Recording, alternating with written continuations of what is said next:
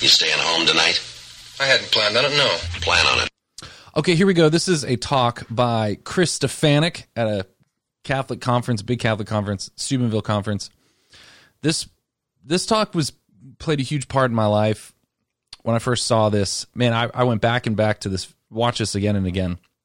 So I thought we'd watch it together and just kind of enjoy it. It's been years since I've seen this, but I just wanted to go back over it again because it's been so long. And, you know, this is one of those classics. This is one of those classic talks that really changed a lot for me personally, and I think for you know, in general, for the Catholic Church, the Catholic Youth Ministry. I don't know. This was a big deal. So this is a talk by Chris Stefanick. It says in YouTube here that it came out in 2011. That might have been when they uploaded it, but I'm pretty sure this came out earlier. I think I'd seen this in high school. Maybe it was college, because I graduated college in 2011. I thought I had seen this earlier. I thought I had seen this in high school. So maybe it got re-uploaded or something. But here we go. Let's just, okay, here we go. Yeah. Okay, look at these special effects. God, here we go. This is a talk is broken up. Anyways. My boy G.K. Chesterton said that so he hits him with a quote here, G.K. Chesterton. Here we go. So right away, right, Chris Stefanick is up on stage. He's wearing this Lucky Brand T-shirt. I mean, this I swear this is the early 2000s, not after 2010. It's crazy background going on here. He's got a guitar, so that really, this is a youth conference, right? A high school youth conference. And so that guitar right there, he brings out the guitar. You know, he's going to be a speaker, and then he brings out the guitar, and everyone's like, whoa, this is going to be different. Go straight into a quote. Go straight into a Christian quote. Here we go. But this will set up the theme of this talk, if I remember. Thank you, G.K. Chesterton nerds. Yes. He said the world is dry, not for lack of wonders, but for lack of wonder. Whoa. The most amazing things tend to bore us. And the comedian Louis C.K. said that everything is amazing and no one's happy. Now growing up, one of the only things that consistently amazed me were the people I made my rock gods, my Randy Rhoads. Whoa. Dude.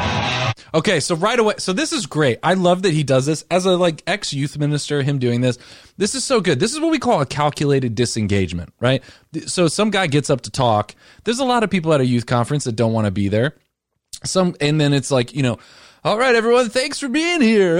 You know, like youth ministry joke or whatever. And then they say, and next up is our speaker who's going to come, you know, and they're doing everything they can to break people open and get them to break people open, to get kids engaged. And what Chris does with the guitar and going straight into some of these rock these classic rock, riffs that are really popular. What Chris does here is this calculated disengagement. He's getting people disengaged from whatever they're doing, they're distracted, whatever, and getting them locked in, because it's hard to be distracted and make some joke about some hot chick 4 rows over when this happens and everyone just reacts, right? So everyone's caught up. So he's going through these riffs here. Also, right away, Chris Stefanick has the voice of like a rock god. Like Chris's voice is ridiculous. Chris sounds like Chris kind of sounds like a cartoon character. Chris sounds like Patrick.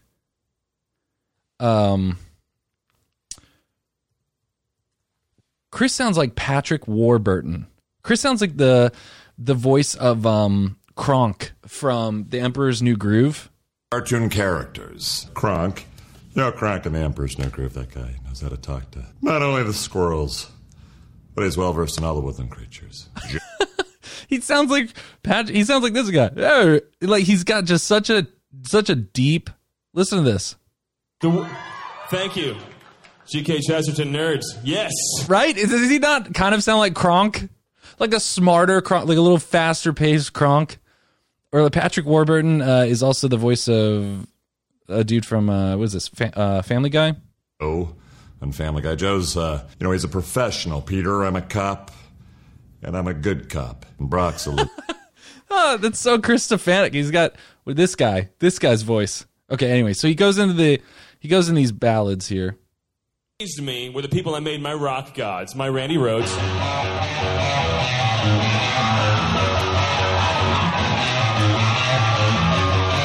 And he's good. Chris is good at guitar. Amaze me.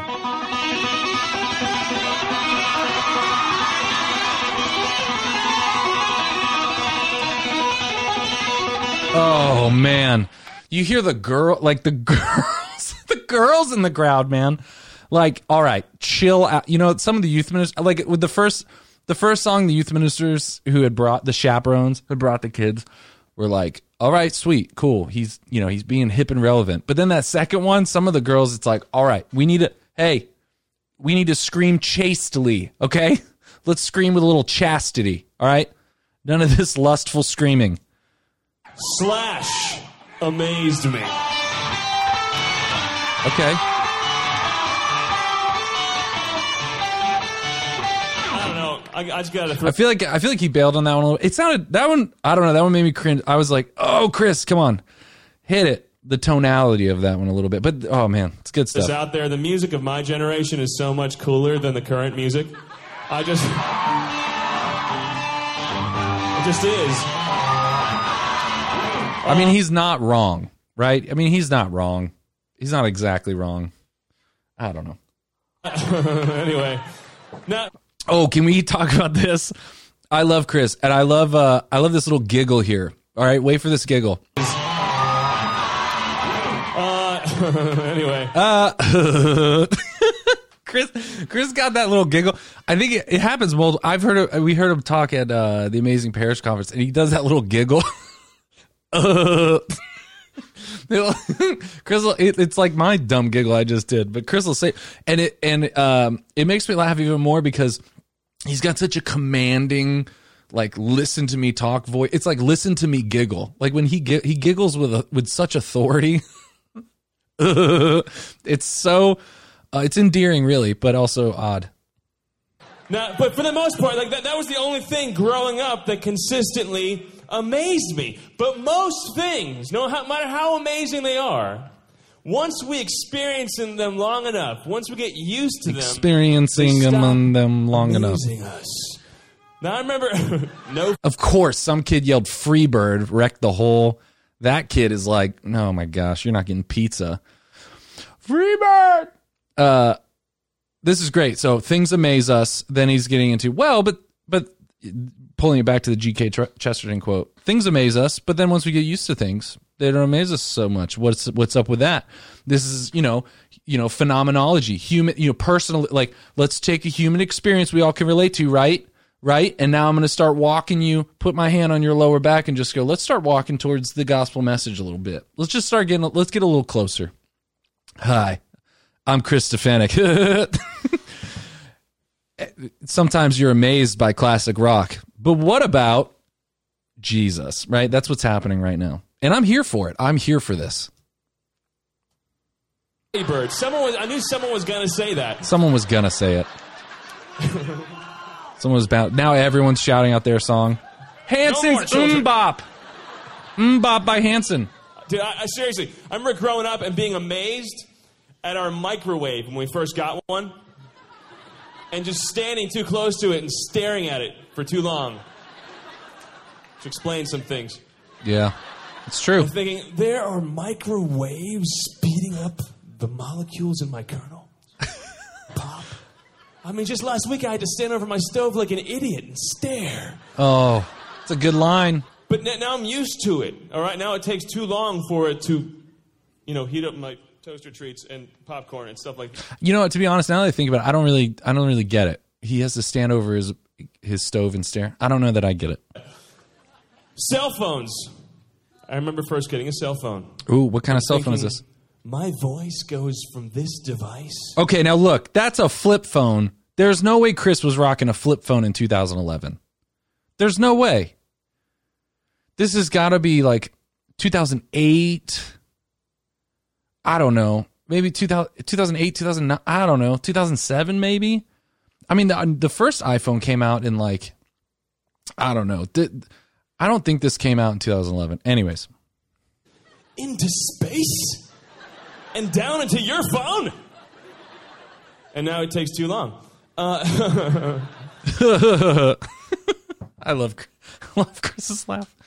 And something crazy happened to me this morning. What? What happened? I flew here. No. Oh. We all know what he meant, though. You know, he flew there, but we know. And as I fly, I'm wondering, why doesn't my seat go back farther?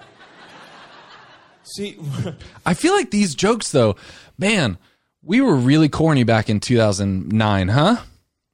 I feel like these jokes would not fly. I'm very impressed. I mean, Chris is great. I mean, he's a professional.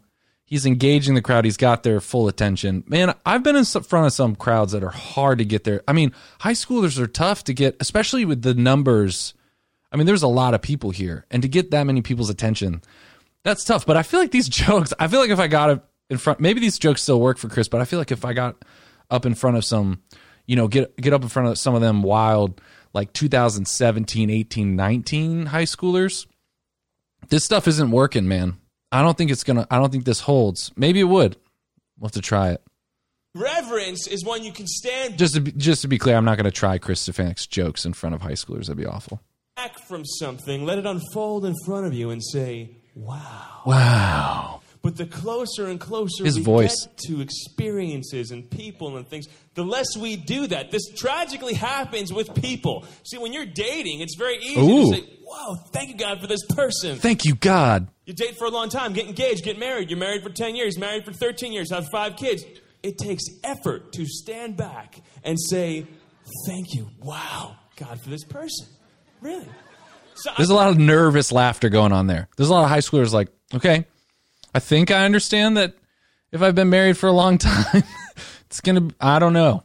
I've seen a lot of romance movies. I've seen a lot of rom-coms. I don't know that I understand as an 18-year-old the difficulties of enjoying your partner in marriage after 20 or 30 years of being married. But it worked. There's some nervousness there. I do a lot with youth ministry. I mean, been doing youth ministry for a long time. Any youth ministry freaks out there?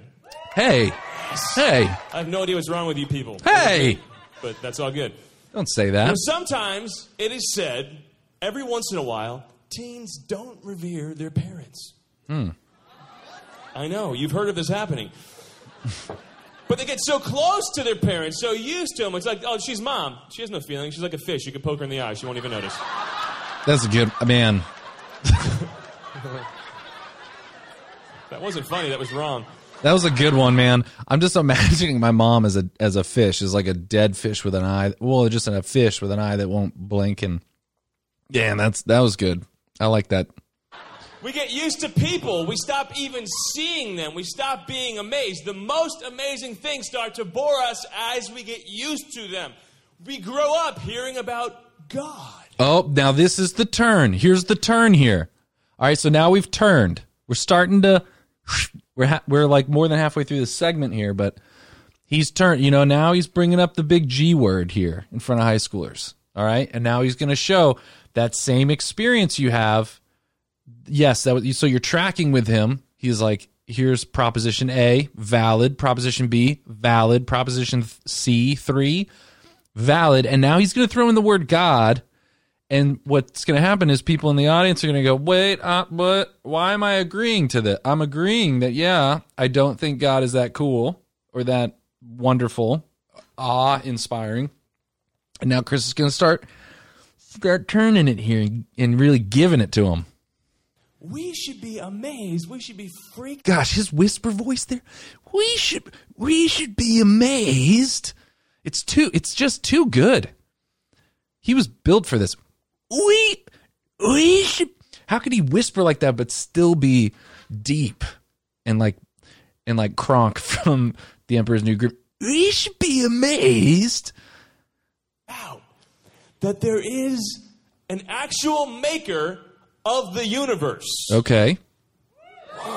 Whoa. Now, I don't mean to offend anyone here, because I don't think all atheists are stupid, but I think atheism is stupid. Oh, dang. It's kind of like a flea that doesn't believe in the dog. I mean, I don't believe in the... I don't believe in... Okay. Okay. Now, this stuff about atheism here, you have to understand, as a college-age kid, or maybe I was in high school, whatever, as a young person, this stuff here where he starts getting into atheism and kind of refuting it, challenging it, this meant a lot to me. This was huge for me. And I know it sounds, I don't know, this was important to me. Like this section here, I remember this. And that atheism is like the flea that doesn't believe in the dog. And I know some people will say, you know, Christian speakers or Catholic speakers or like in an audience like this, that some of these arguments, if you were to sit down and write this out, that, okay, well, maybe this is a straw man argument, or this is kind of unfair, or maybe not a very substantial intellectual argument. It's kind of a straw man that atheists don't believe the type of atheism that Chris is proposing here. But I want to tell you this, man. When I was younger, I knew a lot of straw men. I had friends that believed in an atheism that was the type of atheism that Chris is proposing here. So yeah, I mean, I didn't know a lot of Richard Dawkins or Christopher Hitchens type folk, but I knew people that had just as uncomplex of arguments for atheism as the uncomplex arguments for Christianity that I had. That doesn't mean that we shouldn't have smarter, more philosophically robust or rigorous argumentation or, arguments for God's existence. But I'm just saying, when you have someone quipping like this about atheism, it feels great. At the time, like I didn't know, I hadn't heard of anyone talking this way about atheism. It was huge for me as a young kid to hear this. I mean, it was huge. Someone playing guitar, quoting some smart people and funny and doing. Anyways, this was really, for better or for worse, some people might think, right? This was really huge for me. Huge. Dog? All I see are these hairs and this back that goes up. I don't see a dog. It's because you're this big. It's why you don't see a dog. Oh, he just called atheists insects. So wrap your mind around that. Right. One of Einstein's assistants said that saying all this could come about from a random series of explosions is like saying an unabridged dictionary could come from a print shop explosion. What was that? Oh, print shop exploded. Paper, ink, bindings flying through the air. Whoa, a dictionary. Whoa. He does like a Keanu. Whoa.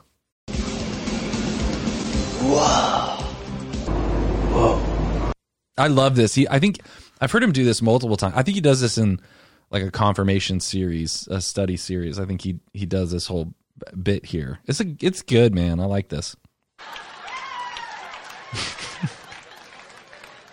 On a molecular level, your fingernail is more complicated than a library of dictionaries. Oh, shoot. This stuff's real. I don't know what that means. See, a lot of high schoolers are in the audience going, wow, I'm not sure what that means. But that sounds impressive. That was me, man. Listen to this. I'm like, that sounds impressive. This whole universe freaks me out. All right, really. I mean, according to physicists, we're in this bubble of space and time. Whoa. The universe isn't expanding through space or like time waiting for us to get to it. Oh, I love this. There's no space or time out there. Even time's a part of the physical universe. It's all just this bubble expanding in the hands of God. And before the Big Bang, physicists agree, there wasn't like space and time waiting. There was nothing. Check this out. I was reading this in this like fun little, astronomy book. It said this. The Big Bang itself. Wait, can we just stop there? I was reading this in this fun little astronomy book. That either means he completely forgets what book it was or he doesn't want to mention it, right? But we're setting up the greatest line of this whole talk, the most memorable thing from this entire talk that stuck with me for years. Stuck with all of us for years, okay? It works on so many levels. It ticks all my boxes of, well, we'll just get to it, but it's a good line. And man, it haunted me for years. Here we go. We're setting this up right now. Occurred, according to latest estimates, 13.7 billion years ago. There was that was the moment of creation, not only for matter, but space and time itself. There was nothing outside or before the Big Bang because the Big Bang was all there ever was or had been. Oh, really? You're telling me a Big Bang big banged itself 13.7 years ago? Oh my gosh. Oh my gosh. Years ago? And billions of years pass, and now there are rational creatures walking around Baltimore drinking Starbucks? Oh my gosh. I don't know where that comes from. Let's Google this. Oh my gosh. That line killed me. The Big Bang, big banged itself. Oh my gosh. Oh my gosh. What triggered the Big Bang? The Big Bang big banged itself? Oh, as a high schooler with a perverted brain, just here, like, on so many levels, I could not believe he said that. And he probably, I don't know how much of this he intended, but that was the best line ever. As, you know, a young kid struggling through either college or high school, like struggling to hold on to my Christianity and having to face atheism and nihilism and agnosticism, just really having to figure out, like, and wrestle with these things and wrestle with doubt. Man, hearing that line, you're telling me the Big Bang big banged itself? Oh, that was fire. This was fire. I must have quoted this to people 200 many times a week after this, because it was, you're telling me the Big Bang big banged itself? Oh, it hits all my Venn diagrams of, like, it's not explicitly explicit, but it's like, it like really catches you off guard a little bit of like, whoa, what are we, do you know what, how did, what? And oh man, this line, if Chris doesn't have this on a t-shirt, he needs to have this on a t-shirt. You're telling me the Big Bang big banged itself? And just straight face. Oh gosh, I love that. By itself? Starbucks. It just kind of happened? No, but evolution disproves God. I mean, right? Because we know stuff evolved by itself. So then there's no... Tell me this. Check this out. What's cooler? A God who could take a ball of clay and say, a rhino. All right. Okay, rhino. Or a God who could say, hey, watch what this ball of gas does. And evolution and Big Bang and all that stuff happened. Dude, I have never been able to produce anything life-giving with my balls of gas. Oh, dang. Again, coming in hot with Chris's balls of gas.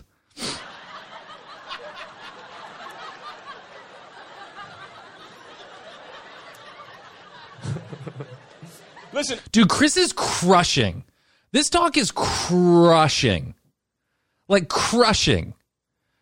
Look, I've heard some good talks in my lifetime.